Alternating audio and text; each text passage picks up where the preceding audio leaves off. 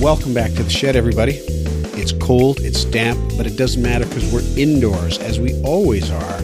RJ's back from his vacation, and so we're looking forward to hearing about that. And I don't know what all else we got on our list today. But stick with us and we'll find out together. Here we go. Did you guys vote today?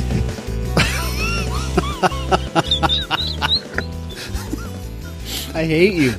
I just hate you. Listeners, RJ's come back from an extended road trip, evidently just full of beans. I don't know what it is. Sue voted in advance. I did too. You did? Yeah. And you? Today. KJ? Today. Yeah, I'm today. Did you, Sue found that she went there was hardly any lineup. There was an elderly man, and everything he did took a long time, so it took her 20 minutes to vote. Wow. I just waltzed in today. It was great. I was given booth number X. They're sitting there waiting for me. They're happy to see me. Right? Jeez, I had a fair little lineup. It probably took me 20 minutes to vote, and it wasn't because some old guy was taking forever. It was because there was about 10 people in front of me. It's the whole in advance thing. Well, it was raining really heavily, though. Like, I got all bundled up. I opened my front door. It's only a 3-block walk, right? I opened my door, and it's pouring rain. And I go, uh-oh, this. And I go back and I drive there 3 blocks. Pull up right in front. Go in, they're waiting for me. You saying that the lineups were short because it's raining, you think? Is yes. that right? Yes. And the story is, Hannah tells me that the belief is that whoever is the leading candidate in any given riding suffers when it rains. Because the people, they don't feel that they need to vote because they're going to get in anyway, so they should be fine. In my riding, it's Jagmeet Singh, so it would be like, oh, he's going to win, of course. So it's just too rainy out there. I'm not going to go. That would be the danger for the leading candidate. So does that mean if it rained all across Canada on an election day, the results would just be topsy-turvy? Yeah, I would say so. And sometimes the weather is crazy all across the country. It just happens sometimes. You know, that's the kind of statement that normally you jump right down my throat for making. Yeah. That's the kind of statement where you normally pipe right up and say, when has that ever happened? Have you looked that up? Have you ever seen a satellite image where the weather's crazy all across Canada in a single day? Never mind an election day. PJ, have you? Have you? Well, I certainly remember times like that. Do you win? Yes. Oh, when specifically? Yeah, well, actually, I believe it was around 1973, November. Mid-month, could have been early month. But So what you're telling me here is that I should just develop my facility for glib falsehood. Wow. And that way I can parry all Are you telling me that facility needs developing? Nice answer. And true. It does not. It does not. No, that's good. I'm glad you guys voted. That's important. And I don't know. I was mentioning to KJ earlier that this year I decided to abandon caution and just vote emotionally. I decided not to vote strategically. I decided not to be made fearful. Anybody else? You didn't tell me how you voted, though. I did not. Oh, you didn't want Oddly. to. I just know that, because as with many other things, I have rather... My actions are dictated by negativity in this case.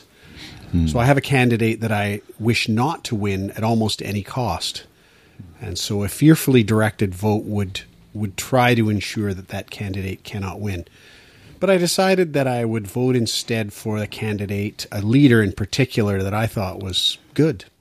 And just damn the torpedoes. If the really horrible guy that I don't want, person that I really want to get in, gets in as a result of the vote being split by people, so be it. Mm-hmm. Well, I voted strategically for sure. But, I mean, if I wasn't voting strategically, I may well have ended up voting for the same person anyway. But I reviewed the climate policies because I think that's the number one issue for everyone, even if they don't realize it is. Even if they're so foolish. Well, I suppose if someone... their jobs in the energy sector and they simply aren't employable. They just aren't. I don't Okay, yeah. Then I can see that their priority is not going to be climate change. Yeah. But generally speaking, I mean, it should be everybody's priority. And so I looked at the National Observer's report cards on climate change because it's complex, right? You got to. So they do really good interpreting of the climate policy, and they're all not bad. The Liberals are not bad actually for their climate policy, and NDP's perhaps a little bit better. Greens surprisingly not much better really, but the Conservatives are the ones, they have quite a long policy, but it's a bad policy. So I figure from the Observer's perspective. Well, I mean, yeah, but I mean it's not just their opinion. I'm reading through kind of all the different points, and the Conservatives have a kind of a hope that by investing in clean technologies that will take care of the problem. Yeah. And so they're just saying that, from a research perspective, that doesn't seem to be the case. Like it's just like there's nothing that they're just going burn baby burn, right? Like let's just make sure people stay employed, and let's just hope that we put some money into some future technologies that will make oil become useless. Then all those people are going to lose their jobs anyway. Yeah. Like it's all pretty weird. But Jagmeet, he got my vote just based on he's in our riding, right? So just based on one video where he jumps. No, it's the one where he's talking about giving the natives water. Right? Yeah. Because there's so many reserves where they have to boil their drinking water, and it's been like this for decades, right? Really 3/4. Yeah. It's crazy. Yeah. What the hell? And so the Liberals haven't taken care of that. Nope.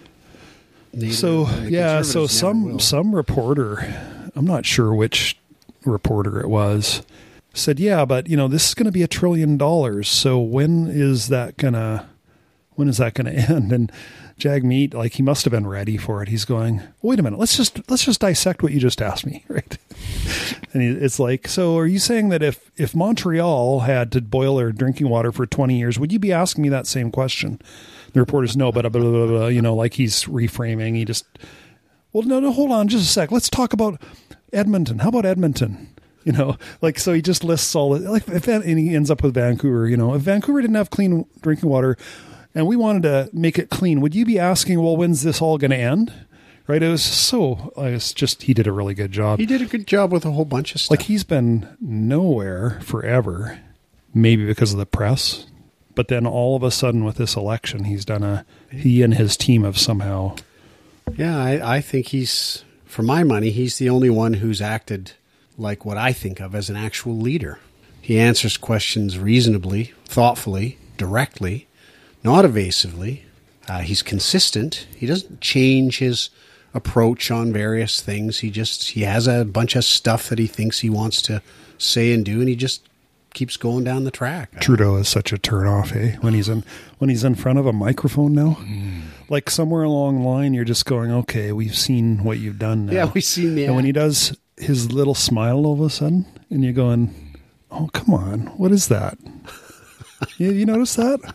We need to just talk, and then he does this weird little smile, like he's going, I've been told I have to smile. Yeah, I think, well, no, I don't think I would, it's too bad we don't have a woman in the room right now just to maybe give us some insight, because I think his last election run, there was a lot of Hollywood in it, He was the dashing young hope. Well, maybe he appealed more to women than men. I think he appealed a lot more to youth than older people. Yeah.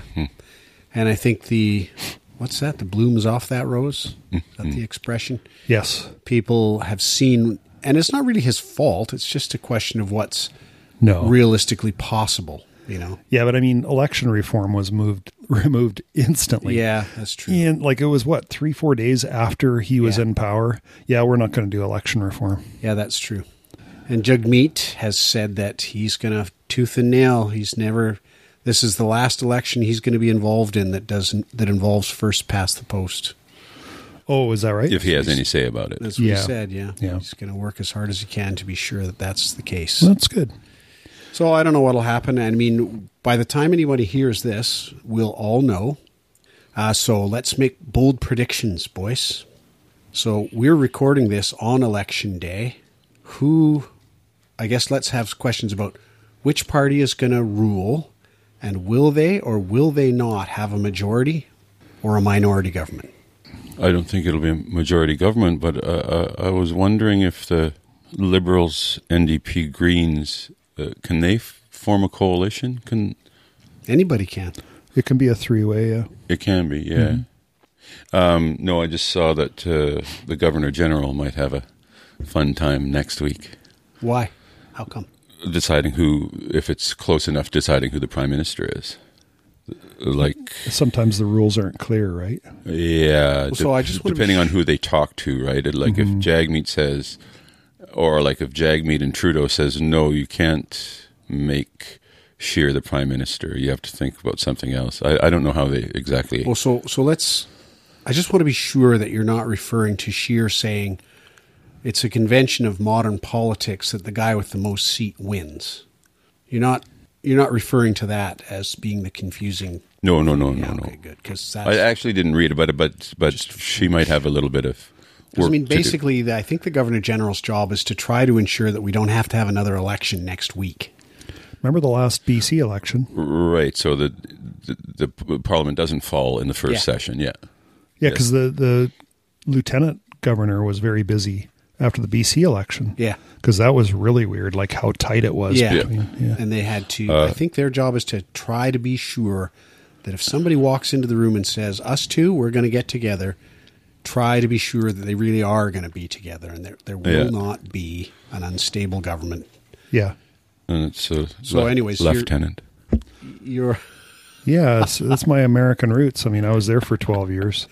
And like a Scot, the lieutenant got locked in for me in my first 12 years. But do you know Mr. Singh has the correct pronunciation for his first name actually right in the front of his Twitter? Okay, how is it pronounced? Jugmeet. Oh, okay. Jug? Jug. J, and he spells it out that way phonetically. Yeah. Well, Jug-MEET. Well, next time he should spell his name right then. Yeah, or his parents should, damn it. Yeah. Whatever country that is, they got to learn spelling. So your prediction, KJ, is what? I wouldn't be surprised if Scheer wins with a very small majority. I mean, minority. Minority. Sorry, what? Well, 32% to 30%, something like that. And that I would bet that certainly the Greens and the NDP together would hold the balance of power. If not, no, actually the NDP will probably do well enough to hold the balance of power by itself with either of the two parties. There's the Bloc, though, right? Oh, that's right. They're going to do well, too, aren't they? Yeah, they may well, in fact, and that'll beat take the NDP. Oh, but that'll take... In terms of seats. Oh, like Nat? Oh, okay. There you go. That's right. And that's going to kick the shit out of the Liberals in Quebec, isn't it? Yeah. If what's supposed to happen happens, yeah. Well, but we'll know soon. Maybe it's raining in Quebec. Yeah. Nice Weather's one. crazy. All across Canada. Who knew? I guess this happens quite a bit on Election Day. I probably phrased it incorrectly. I probably should have said, what are our predictions for which party will rule as opposed to whatever win the election means? Which party will rule, and will they rule with a majority or not? Well, don't know. Nobody will rule with a majority. Yeah, we don't think so. What? I don't think so either. Oh, your prediction is there will not be a majority government then? Yes, that's what I believe. So that's right. Next step? But I mean, if they got up to like 38%, then they might have a majority. Yes. But I think hopefully there's no majority. So you guys agree that there will be a minority government? I expect, not agree. I mean, I'm just going to be Mr. Probabilities here. What's the difference between agreeing and expecting? Well, you're saying there will be. I'm saying there will probably be no majority government. Skinny's on the warpath today, No, isn't I he? am not. Yeah. Rich is on the warpath. God. No, He's got his hat turned a little bit sideways, right? I do not. RJ is on the warpath here. He's giving me the gears at every turn. So I'm going to try this again. You tool heads. Which party is going to rule, and will they rule with a majority of seats in Parliament or not? I'm only going to answer the second question because I actually have no idea. Well, that's because why I don't we're know. playing the game, I don't know so who. predict. I don't know who the Bloc's going to fall behind, and I don't know if the NDP and the Greens together will beat out the Bloc.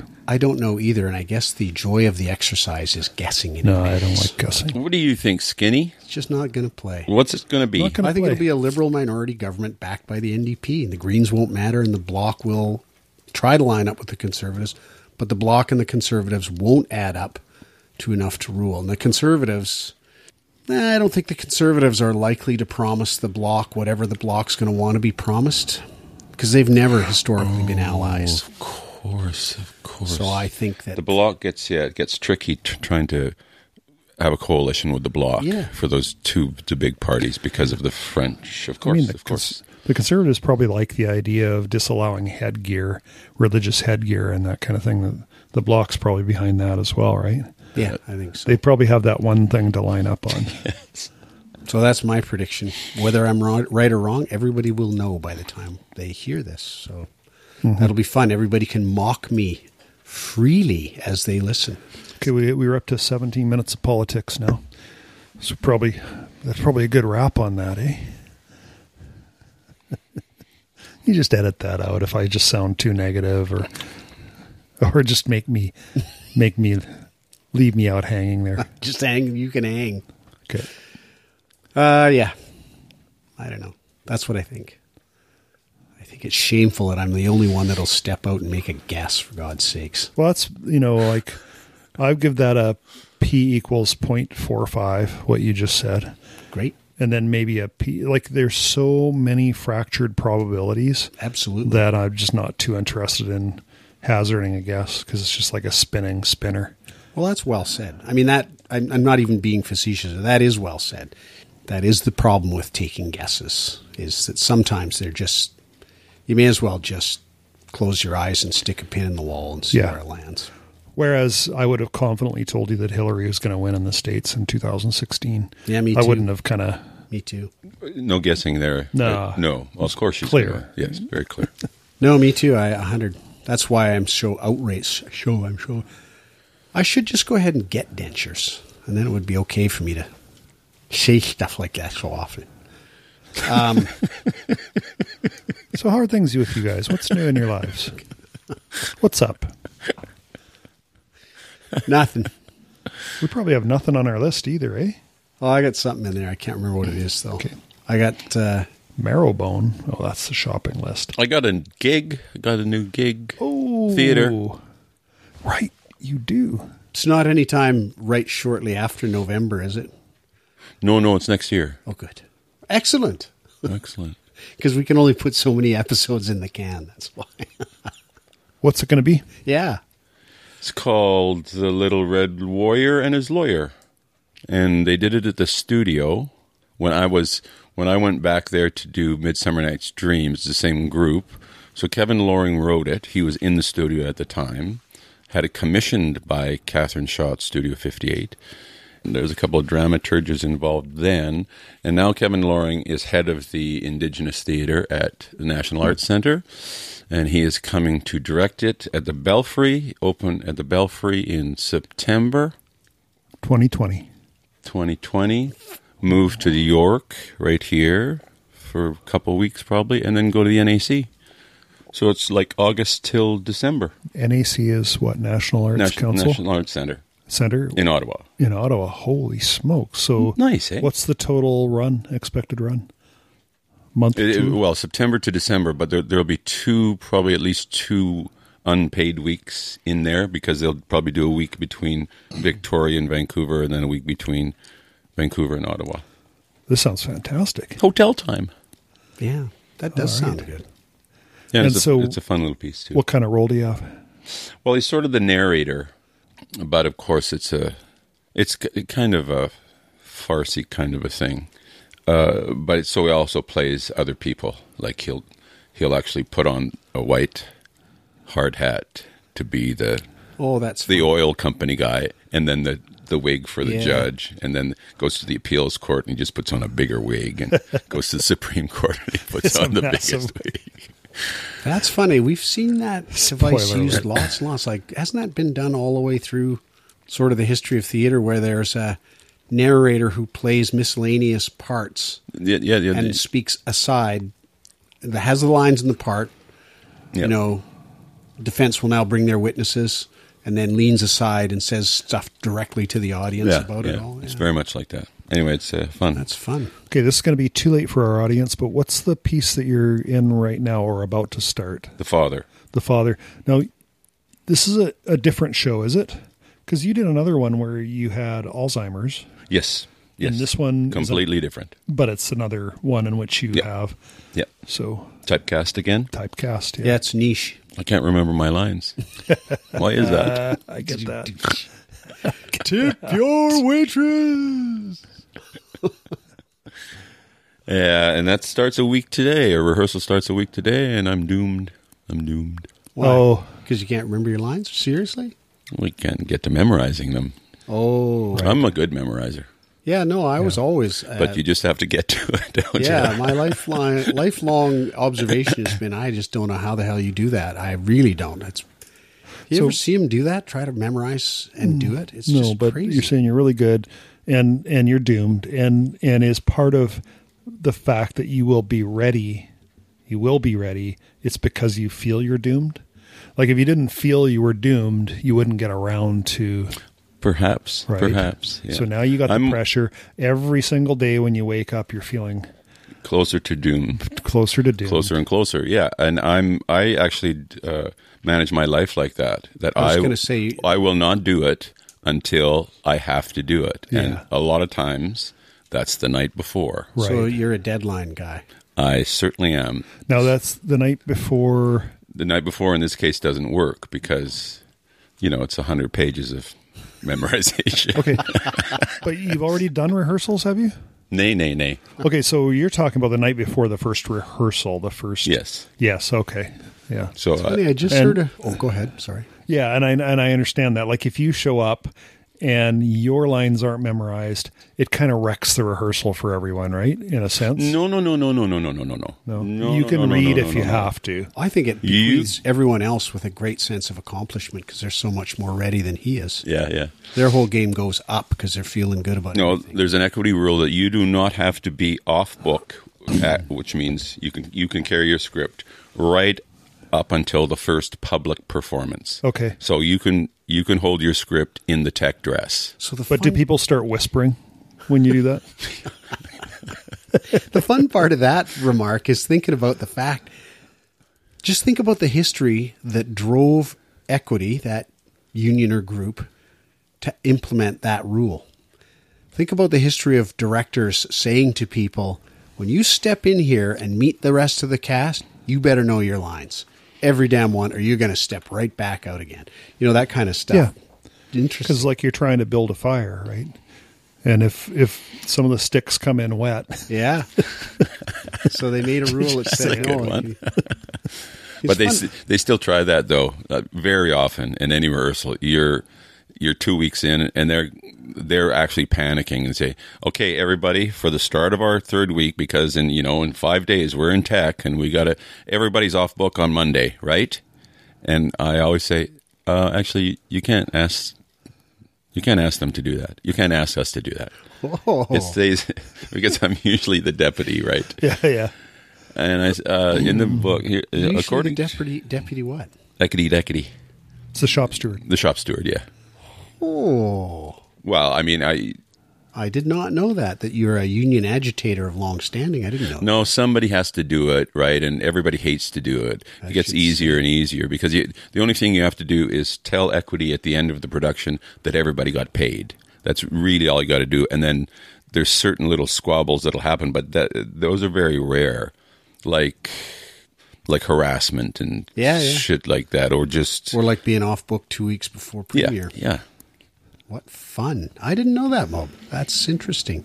Maybe I won't be this time. Maybe I'll be too busy in one of the younger. So is there any correlation between the frequency of work and the involvement, the degree of your involvement in those conversations? Any correlation? Sorry, I don't understand the question. Have you noticed, since you've become more and more frequently the deputy, any change in the volume of work? Are you being blackballed is what I meant. No. McNulty, are you kidding me? He's the deputy. I'm not going to hire him. Well, guess what? Somebody else has to be the deputy. Yeah, nothing but trouble. He's that guy. He's an agitator. No skin. No. Different world, I'm afraid. And I also No gun thugs. I didn't know you were a deadline-driven guy. What was the quote? The quote from the guy who wrote Hitchhiker's Guide? To the Galaxy, Douglas Adams. Douglas Adams. He says, I love deadlines. I love the sound they make as they go whooshing by. That is a great line. It's fun. Anyway, yeah, no, it'll all be fine, though. It always works out, doesn't it? Well, you see, that's my approach to taxes.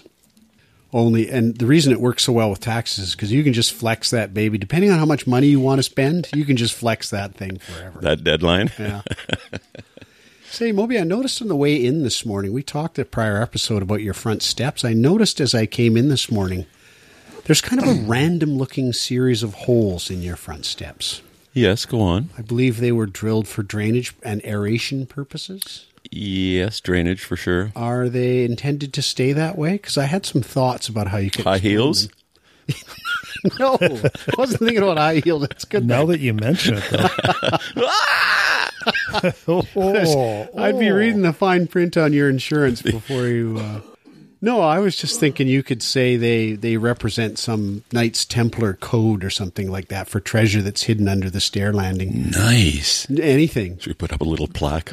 Yeah, because they just look so random, right? But I believe way back in episode 66, you discussed some issues you were having with those stairs. Nice. Oh, yes. Nicely done, RJ. That's good. And how have you Well, how have you dealt with those? What was the issue again? And how the did you issue deal was with it?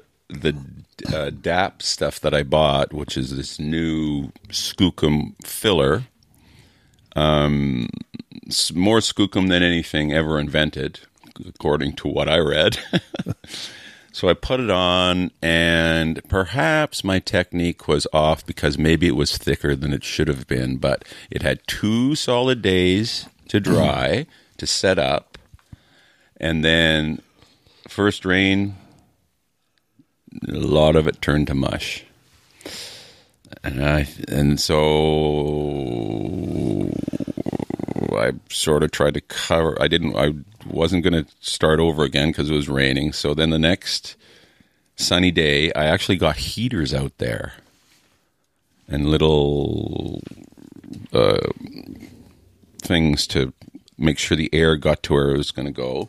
And that worked for a couple days, and then it rained again, and there was a little bit more mush, or still some mush. But finally, after, I think, a 4-day dry patch, I believe it's set up. But right now, I bet if you went out there and you touched some of it, there might be some sogginess. So you needed to make sure that it didn't stay wet. So you needed some drainage.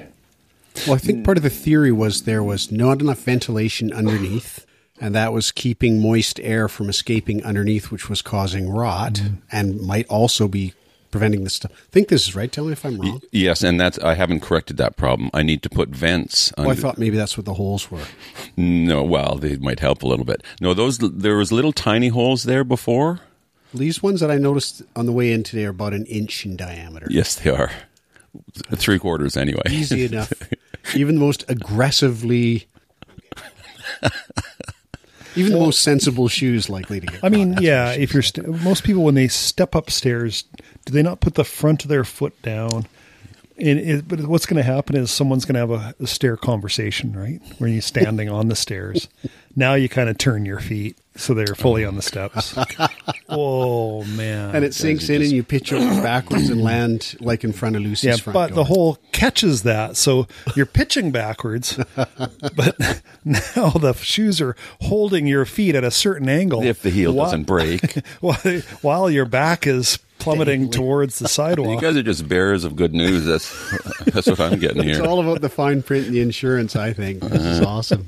Next session, we're going to come here. There's going to be little signs that say runners only, please. Or little signs that say for sale.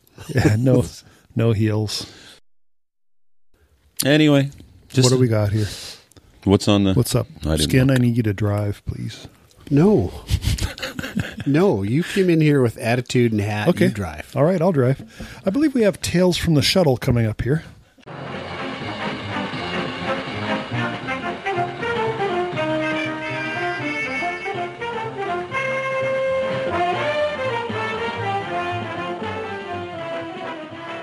Yeah. DJ, something about love seat on the road. Oh, yeah. This is a fun one. This wasn't me directly, but it made me think. So one of the other drivers, Dale of North Vancouver, not a regular listener, but shout out to Dale. Cyclist, all-round bon vivant. He was driving one day, and he was going on Highway 1 eastbound across the bridge over the Capilano River. And he gets to the east end of the Capilano River Bridge deck, and there's a love seat still in the plastic right in the lane, right in the slow lane at the far end of the bridge, just right there. And he said traffic was slowing down and people were going around it and everything. And he came back later on in the day and it was gone. But for me, what I thought was fun about this was how do you lose that? How do you lose the whole love seat and just not even notice? Like, what happens? Does the back fly open on your moving truck? His big truck. You're with a buddy in his F-350 and you hit one of those massive potholes. This was Dale's theory. It's going to be one of these big trucks hauling stuff. You've seen them. You going, did they really tie that stuff down right? It doesn't look right to me. But would you put a brand new couch and love seat, or love seat? You've also seen the trucks. I hear you, but they're hauling a whole load to the brick. But haven't you seen a truck where the door is going up and down as they come to a halt? They come to a halt, and the door starts creeping up. And you go, "Oh, that's not good." Both of those are reasonable theories, both of them. But then, do you guys think it's reasonable that it would fall off and the driver just wouldn't even notice? Well, Yes. he couldn't. Yes. Maybe he did notice and said, "Okay, we got to go all the way around and come back and get this thing," right? Or if you can't see me, I can't see you. And it turns out the couch can't see him. I don't know. That was the part that I liked about that story. Was trying to imagine, like Dale said, well, maybe it was a guy with a buddy who has a pickup truck and they bought a couch and love seat and they were bringing it home and they had the music turned on really loud. They just hit one of those potholes and they got home. And now there's having a really difficult conversation with somebody about where's the love seat. I don't know. I was there when I left. Like, how does that even happen? Wow. I thought it was fun anyway. So Yeah. Still, and the thing that got me, still in the plastic. Yeah. Not even unwrapped. Maybe they're going to get told, go back and find the love seat. Yeah. You go, okay, I'll right, retrace my steps. right now. Wow. No, somebody got off the ferry in a pickup and went, "Fine, score here. Let's get, honey, just put on the emergency." Yeah. Yeah. Yeah, maybe. I don't know. See, I saw the title of that and I thought, okay, it was going to be a couple making out in the back seat of the shuttle. Oh, no. Like Oh, that's Taxi right. I Driver or said something. Riders on the my Storm. God. That's right. Love seat on the bridge. Whoa. Oh, there is one more thing on there, too. And it is RJ. Here you are in the shed. You're wearing a stylish hat. Sue calls it a Charlie Brown hat. Yeah, because I guess I need to take a picture and we'll put that on the website because you've just come back from an extensive tour. Wall drug. Yeah. Wall Drug, Wall. South Dakota. That's- South Dakota and Saskatoon and Salt Lake City, I think I heard somewhere in there, and We've been Baker City. everywhere, man. Yeah, what was going on? What was up with that? Were you gone for way longer than you expected to be? No, or- it was going to be a road trip. We were thinking 2.5 weeks. We had some dates blocked out in the calendar. Rob tried to call us the night before. Rob of Saskatoon? Yeah, my Shout out to brother. Rob. Yeah. And Cap'n Bob. And he tried to call me on my cell, tried to call Sue on her cell, tried to call us on our home number. And like I was playing in the foosball tournament, so we're just like, you know how it is. You get a phone. He was calling from work, so he wasn't in my contacts. So it's just a long distance phone number. You know, it's going to be a robo call, not a robo call, if you know what I mean. Yeah, there you go. So, and then he finally sends a text or something and says, "Give me a call" or whatever. So now we're thinking, he's warning us about the weather. Or something's happened, and we're thinking we're going to go to California instead. But then we get a hold of him, and he's just like, "So you guys driving here or flying, right?" So we answered that question again. You heard it there, ladies and gentlemen. Body blow. Body blow. There you go. And now we're back on track. So we're heading for Saskatoon. So go through Revelstoke, because Glenn Vokbay often talks about Revelstoke, his childhood home. And we actually go visit his childhood home from the outside, take a picture of it. It's a nice little place, stucco. And we go up Mount Revelstoke, which is where they have a little memorial bench for the parents, for really? Bill and Terry. And we actually weren't even thinking about that bench, and we stopped at a viewpoint, and there's the bench, and we found it. Yeah. So they managed to get it placed at a popular That's a viewpoint, too. nice little thing. It looks like it's not just a memorial to the parents, but it's a compliment to the people of Revelstoke. So I thought that was kind of nice. And then up we go to Mount Revelstoke, and we do the whole, there's just a smallish hike to get to right to the peak and have some views and stuff. So then on to Calgary. We were tourists in Calgary for about 2/3 of a day. Loved it. Because I never go to Calgary, right? And we lived there, PJ and I lived there in 1977 for about 4 or 5 months. 77, 78, somewhere in there. No, it's not somewhere in there. You know for sure? Because I really don't. When did Elvis die? I don't know. Where were you when Elvis died? I'm sure I don't know that. Okay, well, you might have actually already gone home by then because you left a little bit earlier than me, right? Yeah, I went either late August or very well, early I was September. feeding some branches into a chipper, Fargo style. Yeah, that's right. The chipper was turned off in between, and then the radio said that Elvis had died. So, yeah. Wow. 1977. Anyway, Calgary's a great place to be a tourist in. We just loved it. We walked around. We had the best dim sum ever, and we actually, the breeze kicked in, and the next thing you know, we're taking all those walkways, you know, the ones that connect the buildings. Yeah, so that was pretty cool. And then now we're going to go to Saskatoon, and there's a little town called Hanna, Alberta on the way, and we're going, what's with Hanna? We've heard something about Hanna. And then so we figure it out. It's home of Nickelback.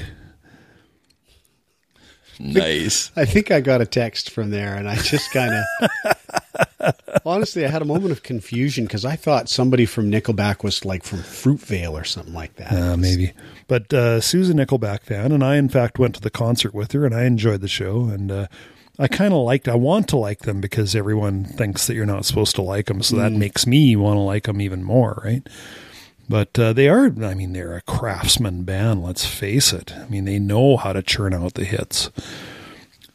But anyway, we go there. We get Sue gets her picture taken by Hanna, Alberta, home of Nickelback sign. And we went to the local, and we stay at the Can Alta there, motel there, and the front desk guy is just kind of like a prairies guy, like someone you might meet on Corner Gas, right? Kind of a friendly guy, maybe goes on a little bit more long about the local scenario for you, right? So we want to know how to go see the paintings, the Nickelback paintings, which are on an arena there, and he draws us a really nice map on paper. He goes on and on. He goes, I live right over here, and he's given us all these extra details, which is kind of fun, right? Because we're not in a hurry or anything. So how big a town is it? I'd say there's 1,500 people there, maybe 2,000, something like that. Tiny. Yeah. And what is this Nickelback paintings thing? Yeah, well, there's a local artist who takes every Nickelback album, paints the front cover and the back cover, and it's not like a photographic type painting. There's a little bit of interpretation and technique in it, so they're actually pretty cool looking paintings. But it's got like the track names are painted on the back cover, and then the Hanna indoor rodeo was on at the time. We never went and saw it, but it was actually on at that arena. So it was a big deal for them, the locals. Yeah. Anyway, it was all just kind of fun. It was, had a blast. Anyway, so on we go to Saskatoon. Rob and April have a really lively house. Sydney and her boyfriend live there, and the other daughter, Ariel, and Orion, her husband, they're there, and it's just fun. So we had fun for about 3 nights there, and April's working for the NDP federal right now, so it's pretty heavy going for her up till today. She gets today off, I'm sure. But yeah, so then Sue notices that we're going to go down to the park. In the States, it's Glacier National Park in Montana, right? What's the BC name? Waterton, yeah. So we're going to Waterton. Sue's been tracking the weather the whole time. I'm just like, we'll drive, and if something happens, we'll deal with it, right? Sue's like, Waterton is supposed to get 3 feet, like 1 meter of 3 snow feet? in one day, right? Whoa. And my stupid weather app's like maybe some light snow, right? Like, but anyway, it turned out that that's what it got. Got about 3 feet of snow. You probably heard Calgary was like, Slammed. Slammed. So just, I don't want to drag you too far off here, but I just want to mention this for our listening audience in case they have feedback. Why is that? Because I had the same sort of complaints with the weather app on my phone. It's really pretty inadequate most of the time. yeah, well, my weather app deal? for normal around town weather that's not extreme, it seems to be quite decent. But this weather app, it would show Waterton and, light snow. And then there's a lightning bolt in the corner that's kind of glowing, inviting you to tap it. You tap that and you get the Canada advisory. The severe weather. That one says 3 feet of snow. Don't go anywhere near here. Like, so the same weather app gives you two different stories. Yeah. So who knows what. Okay, sorry, I didn't mean to drag you. No, but so Sue's, so now like Sue's looking at routes and I'm, I don't want to think about 18 different contingencies, but it's a good thing that Sue's looking ahead anyway. So she's going, I've always wanted to go to Chicago. And so while we're out here, I just think, well, sign me up. Yeah, let's go. I got the credit card. Saskatoon's way the hell out there already, right? But we do the math and no, there's no way we're just going to be long driving days each and every day kind of thing. No relaxation. But when we're looking at the route, there's Minneapolis, St. Paul. And we're going, okay, well, that's an interesting pair of cities you hear about all the time. Surely there's something interesting there. And so that's how we ended up going there. Okay. Oh, well, I didn't know. That's fairly far over there. It's still fairly far, but we did fine. Like the car's comfortable. What's due north of Minneapolis, St. Paul in Canada? Winnipeg? Winnipeg, or at least Manitoba. Anyway. Yeah. So and it turns out that the northern Minnesota is called the land of 10,000 lakes, and it turns out that the northern part of Minneapolis or Minnesota is very beautiful. And I knew one day I was tracing the Mississippi, and I wanted to see where was the headwaters. So I knew that the headwaters were up there. So that's what we did. We went and saw the headwaters. I saw that. That's a cool picture. Yeah. Like when you think about that a little bit, Yeah. This is the spot. You can see in the picture, listeners, do go look on the website. I hope this gets put up on the website. But on the right-hand side of the picture, there's the clearly still waters of a lake. And then in the middle of the picture, it begins to riffle as it exits the lake across a wide, low, sandbar-y kind of thing. And on the left side of the picture, it's clearly a stream. It doesn't get much clearer. Headwater picture doesn't get much clearer than that. There really you are. A cool thing. It is just awesome. And isn't Prince from there? Yes, he is for sure. Yeah. So, so we headed on. We decided to stay in St. Paul.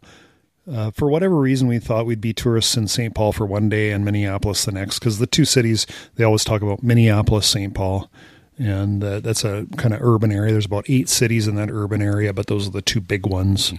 Mm-hmm.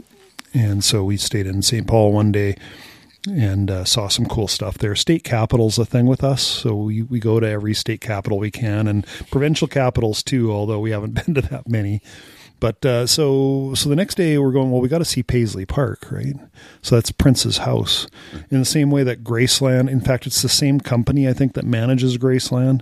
People have told me that's an amazing experience. And so Paisley Park is a really cool experience too. So what a crazy little niche that is. Prince was huge in Minneapolis, St. Paul. No, I'm talking about a company, the same do they go out and solicit famous rock stars? Hey, when you croak, we'll manage your childhood home for you. Look what we've done for Graceland and Paisley Park. I don't know. We had time anyway. We purposely set the tour for 12:30 p.m. so that it wouldn't be a big rush. And, so we set the controls for Paisley Park. GPS is just amazing, isn't it? It really is. It changes the way your vacations are. Changes a lot. I mean, it's actually kind of fun using maps instead. I'll give you that. But you certainly can accomplish a lot more because you'd spend a lot less time puzzling over the map. So there we go. We set the controls for Paisley Park. I'm driving speed limit, maybe a little over, at most 5K it's all over. beautiful. It's just everything's just go. perfect. The car's comfortable. You can stop whenever you want. It has have food. radar cruise control, so I hardly touch the gas pedal, man. It's just awesome. dreamy. And so we're pulling into Paisley You Park. should have gone to Chicago. Pulling into Paisley Park, and it's just like, this is just a park. Oh, this is not where we're supposed to be at all. Prince named his compound after Paisley Park. His compound's nowhere near Paisley Park. It's called Paisley Park, but it's not near Paisley Park. So the company that manages Prince's home isn't doing a good job on their internet presence. It sounds So much for the 5K over the speed limit, man. Now we're hauling down the freeways. Sue's going, do we really need to do this? I'm going, yes, we do. Because the ticket clearly says if you're like 3 minutes late, you're done. through gritted teeth. Yes, we do. Steely-eyed. And we're just screaming down. Unfortunately, the left lane would be mostly clear or whatever. And so, yeah, we made it there right on time. And no cell phones allowed. So I had to go back out to the car to put the cell phones back in the car. And just had a lovely tour. Highly recommend it next time you're ever in Minneapolis. Listeners, if you're ever there, it's a fantastic tour. Just take you through there. You know, you got your memorabilia, but he has whole rooms set up, and they'd say, "Oh, you know, the time that he really liked basketball, so we had the women's NBA team over, and they, you know, stayed up all night, and this is where he cooked them pancakes in the morning." Just little factoids like that. They just never ended, right? And the tour guide was the perfect tour guide. Like, she's about 23, 24. If she was on a script, you would never know it. It's just, she's just telling you stuff. And you ask a question, she tells you in the same voice. And it's just like she's excellent. Just talking, right? That's excellent. None of that sing-songy voice Yeah, stuff. I was just going to say we've had a lifetime thing of mocking the sing-songy voice in usually park rangers really have it badly. Small town museum guides really have it badly. Oh, it was really bad in what's just south of Saskatoon is Moose Jaw. Oh, Moose Jaw has some tunnels in it, and so there's a tunnel thing, and it's a performance as well. And so the actor, I think maybe she was trying to be a sing-songy tour guide, but it was really, really annoying. But yeah, Are those Al Capone's tunnels or something? that's the ones. Yeah. Really? Yeah, and it could have been a good tour, maybe with a family with some younger kids and stuff. It'd be kind of fun. But for me, I was just, no, please get me out of here. Do you got a minute to just tell me what Al Capone has tunnels in Moose Jaw for? Well, I can't tell you that because it's highly fictional, and they simply would never tell you when they're talking fiction or reality. And Sue and I are more interested. We should have gone on there's a second one, which is the Chinese history in Moose Jaw. And that one's more serious and more educational, and that would have been pretty interesting to see. So anyway, and then the Prince, this estate is huge. Like, it's massive. He built it after Purple Rain. That's when the money poured in. So suddenly he has the money, and he's still creative, but he creates himself the perfect place to live in and have a studio. Like, we got to walk through these studios, and they'd tell us what was recorded here and stuff, and it's just beautiful. Like, all these isolation booths all the way around. You know, here's where the drummer was, and Prince was doing everything on these albums. So he'd go into the drumming booth and work for a while and stuff. He self-produced, didn't he? And he was his own company. He did as much as he could. And when Warner Brothers got a hold of the rights to his albums, that's when he changed his name to the symbol that can't be pronounced. And so he did that. 8 years later, Warner Brothers just gave him ownership of all his albums. Somehow they kind of figured it all out, but then he died a couple of years after that. But and then all of a sudden they take you in another room. Well, there's a beautiful piano, like, it looks like a motorboat, this piano. And then all of a sudden you're in a concert hall, like a full size with a big stage and everything. So he has it in his house. They can put on concerts and film them, which he did for subsequent movies after Purple Rain. And then you see this and you see that. And it's all just like, oh my God. And this is what he wore when he performed at 2008 in Coachella. And I'm going, I was there in 2008. I missed it. So, that doesn't... And then, and then they take you to the nightclub. And if you bought the Saturday night package, you basically have a party in the nightclub to end the whole thing. But that sounds pretty great. Oh, it was just, we were just smiling all the way through it. Like it was just like wonderful. That does sound pretty great. Yep. So that was that was Minneapolis. Yes. And then so we're heading down towards South Dakota then after that. And as we enter South Dakota, we start to get these signs on the road. Wall Drug since 1931. Wall Drug, 5-cent coffee. Maybe they sell lifesavers at Wall Free iced water. Wall Drug. Really? Yeah. They're the kings of the signs. And it's this big drug store, I guess, was originally what it was. And it started in 1931, and it's never stopped. And there are so many signs. We were taking the back roads, and we got lots of signs. The freeway has apparently the big billboards. Did they do any of those Burma shave type things? No, but I mean, it was kind of like that. And they're all a little bit off kilter, like free ice water. Yeah. Really? But you read the Wikipedia article, and that was one of their big draws, free ice water, because, South Dakota can be pretty hot, right? Yeah, in 1931, it would be a big deal. Yeah. And how many, is it a chain of stores? No. Wall Drug is in Wall, South Dakota. One store? One big store. Yeah. Oh, so it's a town is named There's Wall. 4 doors, and they're named door number 1, door number 2, so you choose which door you're going in. And one of those great restaurant in there. And there's the gift shop to end all gift shops, and there's all this stuff that you can buy. And what else is going on in that town? Badlands. So Wall, South Dakota is where you would typically stay to visit the Badlands. Okay. And we didn't plan it, so we stayed there 2 nights, and we could have stayed there just 1 night, toured the Badlands, and then continued to the west towards Mount Rushmore. Yeah. But so because we were in Wall Drug, I picked up a couple little items for you guys. Oh, look at this. Because it had the gift shop to end all gift shops. That's right. Holy Dinah. We got to get out more. He's way ahead on points. You got us headphones? PJ, got you a Wall Drug can opener with Mount Rushmore on it. Oh. Nice. How far away is Mount Rushmore from Wall? Just another 2 hours. Maybe. Oh. Oh, look at this. A bottle opener. Bottle opener. Jeez, PJ, look at this I know thing. about this living in paradise thing. It's got Mount You got up Rushmore. there, which is really a set of license plates, right? So, I thought this would just fit the decor somewhere. Pop that on there, Wall Drug. It's got a jackalope in the middle. Of course it Oh, does. the old fictional jackalope. Free ice Wall water. Drug seems to take some kind of ownership over the concept of the jackalope, so I don't know. It might have actually started right there in South Dakota. Thanks, RJ. Look at I got this That's very cool. bottle opener here.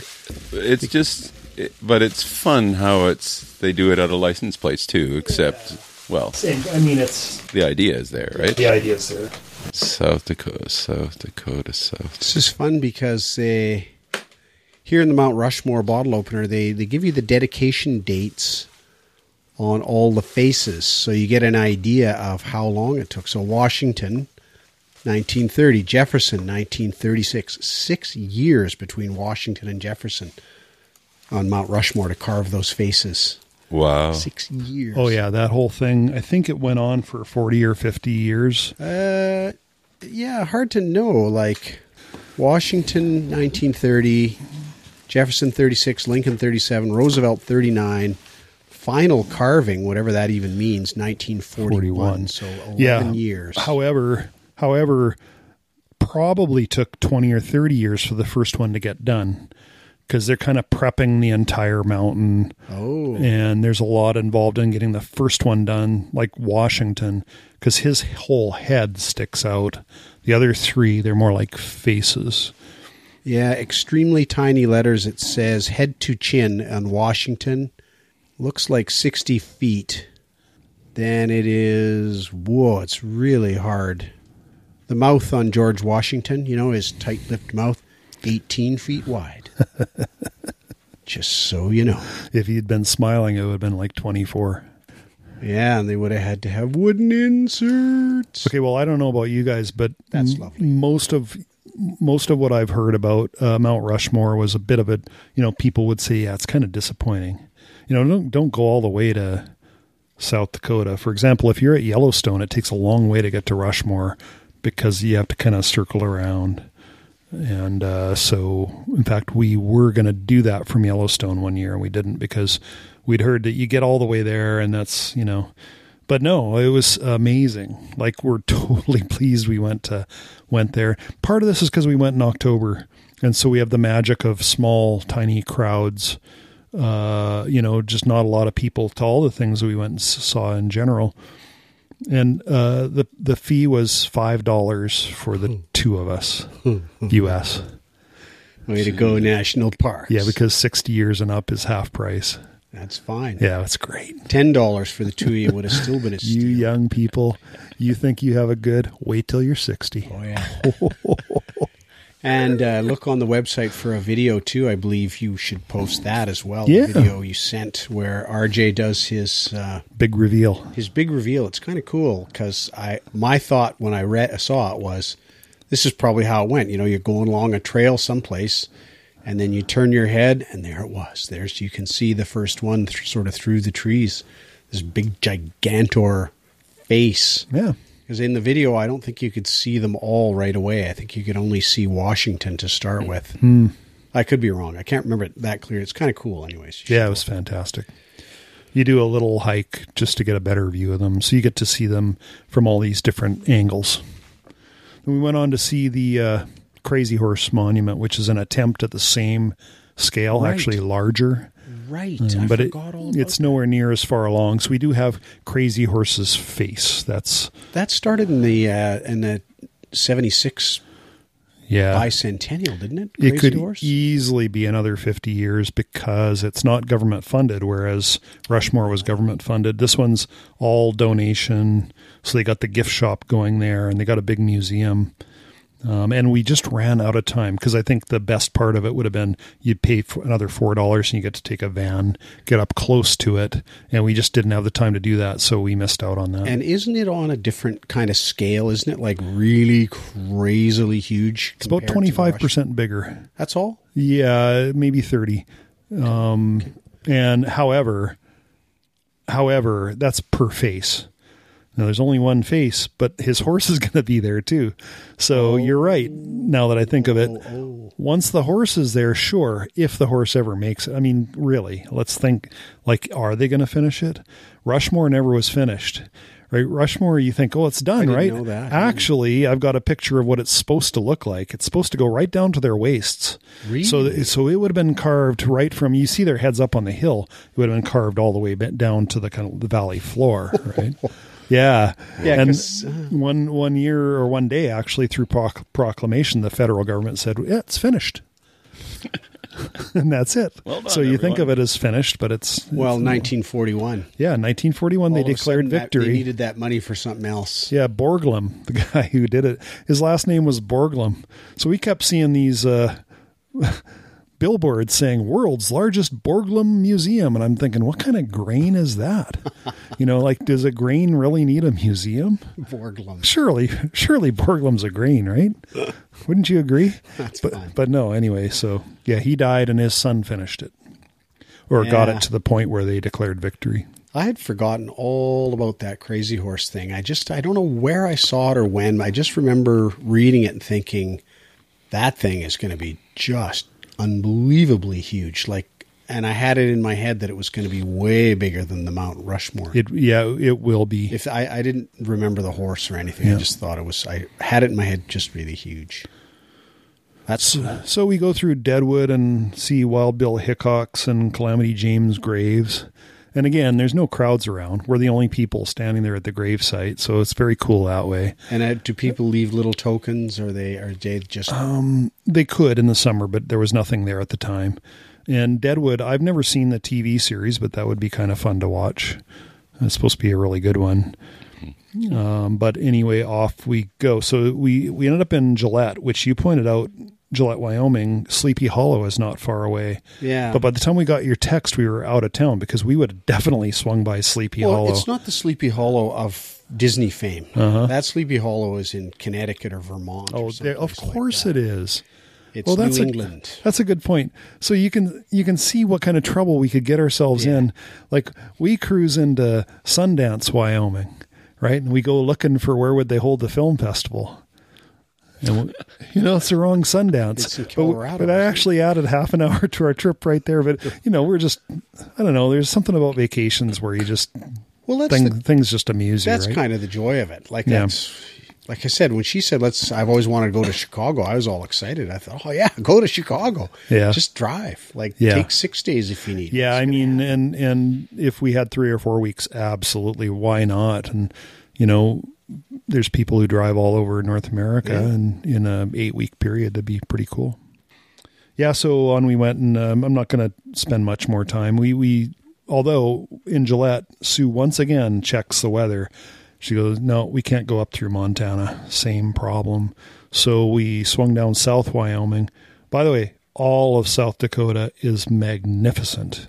Like you're just driving through it and you're going, I cannot believe how beautiful this is.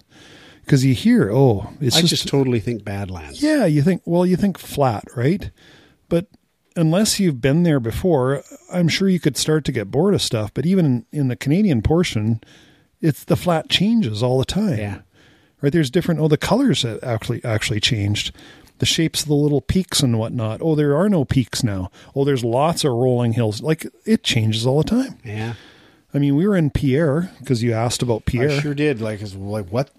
I remembered from grade 5 that Pierre was the capital of South Dakota. I was helpfully explaining to somebody that American kids are forced to memorize the names of state capitals, and Pierre is one of those ones they really hate because it doesn't make any sense. Yeah, and I'd kind of forgotten most of them, but when someone reminded me it was Pierre, I go, of course. But anyway, so yeah, Pierre's on the Missouri River. So we got to see another kind of legendary river. The Missouri feeds into the Mississippi, and for most of its length, it's bigger than the Mississippi. It's when the Missouri hits the Mississippi, that's when the Mississippi's huge. But anyway, Pierre, we got to see another state capital, check mark. Yet another shot from directly under the dome. Yeah. Ooh, it looks like a kaleidoscope. Yeah, just like all the other 8 that we have photos of. But, it's a different kaleidoscope. Yeah. And then we went on a little island in the Missouri River, which was very cool because it said back when these islands got flooded, that's why the cottonwoods were so great. And you're going, okay, Missouri no longer floods. And you look at the map, and there's a great big dammed lake up above it. So anyway, that was kind of nice stuff. And then we're in Gillette there, and Sue's going, no way, we're going to Montana. So next thing we know, we go west through Wyoming. Again, same thing. Everything's changing. Wyoming all the time. A little bit more mountainous now. You're kind of passing through the Rockies on the plain. Like it's weird that way. You're thinking the Rockies just go and go, don't they? Well, they don't really. They kind of stop. It's like real high plateau. Is that what it is? Yeah, and there's the Wasatch Mountains over Salt Lake City. They're actually part of the Rockies. But then there's this big gap. And so the Oregon Trail, I think, bops down through there maybe. Can't remember. Yeah. It ends up in Salt Lake, I think, but I don't remember. We saw Independence Rock, which is the granite mountains there. They stick up out of this sand, out of this plain. They go way down below the plain, but you can't see them. So you just see the very, very tip goes up only about 80 feet. It's probably like a 2,000-foot mountain, right? You only see 80 feet of it. And it goes like 3/4 of a kilometer long. And there's all this graffiti from 1890 because the Oregon Trail was going by. So you get to see all these kids would go out, get out there and carve their name for posterity. Well, it was probably also people we went left here. If you're with the something party, we went left. Yeah, there could be, but this was right on the Oregon Trail. Yeah, but from there were division points, right? Yeah. Like the Donner Party took one route and a bunch of other people took some other routes. And there's this little bridge that you cross over in the middle of nowhere. And the only reason that the bridge is there is because they don't want your footprints through this beautiful track of the Oregon Trail. So you can just, there's the Oregon Trail. Oh, that's cool. Very cool. Yeah. I like that. Because all the places down there we went to last fall, And on our desert trip, too, there was references to the Oregon Trail all over the place, but I don't ever recall actually seeing something that was identified to me, at least, as this is it. See those two bare tracks there with the grass in the middle? Yeah. That's the Oregon. Yeah. Not far from Baker City, where we stayed that one time. There's some ruts that you can actually go and see, yeah. But, so on we went. And anyway, Sue steered us south. We went through... we went to Salt Lake City. We would have bypassed Salt Lake City, and saved ourselves 45 minutes. But we went in to see the state capital, Utah. Oh, by the way, the moment you cross the border from Wyoming into Utah, the moment you cross that border, there's all this red earth, just like Utah all of a sudden. There's these big bluffs, just like you're near Zion Canyon or something. Really? I just thought that was interesting, too, because I think maybe that's Continental Divide. The last little bit there, I don't really know. But anyway, I just thought it was kind of, usually you cross from one state into the next, and it's only But anyway, that changed. Salt Lake City, the state capital, is the most disappointing of all the ones we've seen so far. And then we headed up home, just taking the freeway. We went up through Boise. We had some, stopped in a place called Bliss, Idaho, because I was tired of driving, and all it was there was a rundown motel. That's the one. Did I send you the photo of the Kleenex box sitting up in the middle of the wall? I don't think so. Like, there's the bed. There's a completely empty wall with no artwork on it. And then there's a Kleenex box kind of mounted into the wall, like at a 5-foot height. It's just random.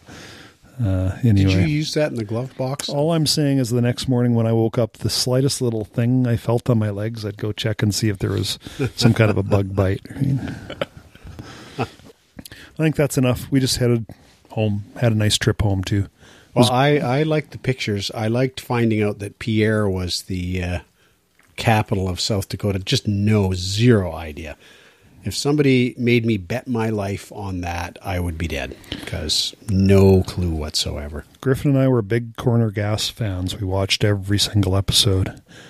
And we're just heading out of Moose Jaw, and I said to Sue, because we're in Saskatchewan only for the next 3-4 hours at most, I said, I should have checked where Rollo is, because that's where Corner Gas was filmed. Oh. So I'm driving. She says, it's a half an hour from here. So we went and saw all the buildings where Corner Gas was filmed. That was fun. That is fun. So how long, what was the total elapsed? 2 weeks? 2.5 weeks. Good. About 8,000 kilometers. You guys will be a little interested in this little thing. I'm filling up gas in Saskatchewan, some small town.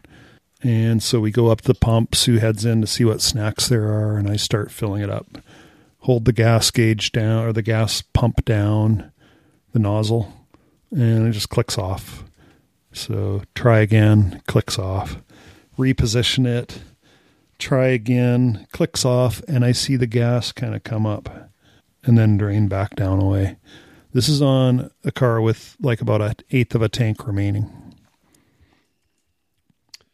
So I move to a new pump. I put it in, and it just fills right up. So I don't know. Then about 2 fill-ups later, this is in cold weather, I start filling, it clicks off. Same thing, and this time some gas comes booshing up over and down the side of the car. So I have to think what I'm going to do. So, of course, I light up a smoke. And no, just kidding. Little joke there. And it happened a third time. So in Salt Lake City, we went to a dealership, and the guy says, I've seen this a few times before, but I'd have to get under and have a look. And then we'd probably have to order you a part. You wouldn't get it till tomorrow, or maybe, because tomorrow was a Friday, maybe not till the Monday. So we didn't want to be stuck there for a while. And we knew that every time, if it has the problem, leave it for 10 minutes and it's just going to fill right up. So it's a problem in the top of your gas tank? Yeah, now you guys are probably aware, although you both drive, your car is fairly modern. Your car has this, your car doesn't. So when you fill with gas in a modern car, there is a system that prevents the fumes from the gas tank from actually exiting out that thing. There's a system in which those fumes are forced, like they come up, I guess, out of the tank. They're forced through a carbon filter into and the hose comes right back into the engine area, and it goes into a thing that little droplets of gas come out and make their way back to the gas tank. So the gas gets recaptured, or it goes into the engine, one or the other. I'm not sure how it works, but the gas gets recaptured. That's a modern system, and that's why you'll get these issues. So anyway, the Toyota dealership, I brought it here, and they're going, well, there's no bulletins on this problem. We can't reproduce it, so keep an eye on it. The guy that sold me the car said, oh, well, don't you know? You drive a Toyota. Well, I drive a Toyota. You never hold down the thing. For the first couple, 3-4 liters, just hold it down part way, and then you can... So this is a thing with Toyotas anyway. Never heard of that before. I know. I haven't either. I mean, it's an airlock of some sort, right? Like there's no air being allowed to escape from the gas tank as you are pouring gas down the input tube. Yeah, there's a YouTube video of a guy that goes underneath. He says, here's the little spring where that hose that I talked about that comes back to the engine. He goes, yeah, you just let this off and you hear this sound and hook it back up again, and now you can fill your tank up. Well, this is a pretty rare problem, though. It's not like... And one other guy in the video says, a spider could go down there. And then here's what you need to do. Just replace this hose. But, yeah. Interesting. So the little hose might be just running slow. Has to drain to allow air to get around. We'll see if I even have the problem again. It might be that the lower mainland has sufficient... Maybe it's when it's cold and when it's dry. Who knows what? Some kind of conditions. High altitude. Yeah. Maybe you've come from lower altitude to high altitude, and so now you've got back pressure in your tank. Quiz question for you. What's the altitude? Just for that. What's the altitude of the headwaters of the Mississippi? 3,418 feet. See, that's what I would have said. I would have said maybe 3 lower than that or 5 higher, but I would have said something like that. But it's 1,400 feet. So there you are. All of that. Pretty well in the geographic center of North America, I'd say, close. And it's like only 1,400 feet. So I guess when you're in Alberta, I guess it's kind of slowly dropping, is it? Yeah. As you make your way into Saskatchewan? Yeah, well, that's the divide, right? The continental divide. Everything on one side's going to the Atlantic. Everything the other side's going to the Pacific. So that's right. All the way from there. Yeah, because Winnipeg... It's downhill all the way. Yeah, because Manitoba's got Hudson Bay. Yeah. All the way. Huh. That's nutty to think about. To think that it's only 14... I mean, on one hand, I kind of think, well, 1,400 feet's kind of substantial. But when I think about all that water and that gigantic river and that unbelievably long, 3,000 miles and or the whole like drainage system. For 1,400 lousy feet? Yeah, that's right. Jeez. I don't think that river has a lot of rapids. Yeah, I don't think so. Like, but I always assumed that was because it was just so huge. We're used to these BC rivers, right? Well, I just assumed it was because it was so giant. Yeah. The Fraser has them, but it took going through mountain channels to create rapids in the Fraser because it's so big. Yeah. But after that, there's really not very many, right? Okay, well, I hope that travelogue wasn't too boring for everyone. Beautiful, beautiful.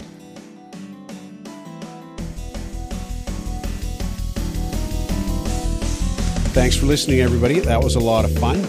We'll be back again pretty soon. We're experiencing some fluidity in our production schedule these days, so I don't like to say we'll be back next week, but we'll be back in a pretty acceptable amount of time, I think. And we'll look forward to talking to you again then. Till then, take care of yourselves and the people around you, and we'll see you soon. See ya.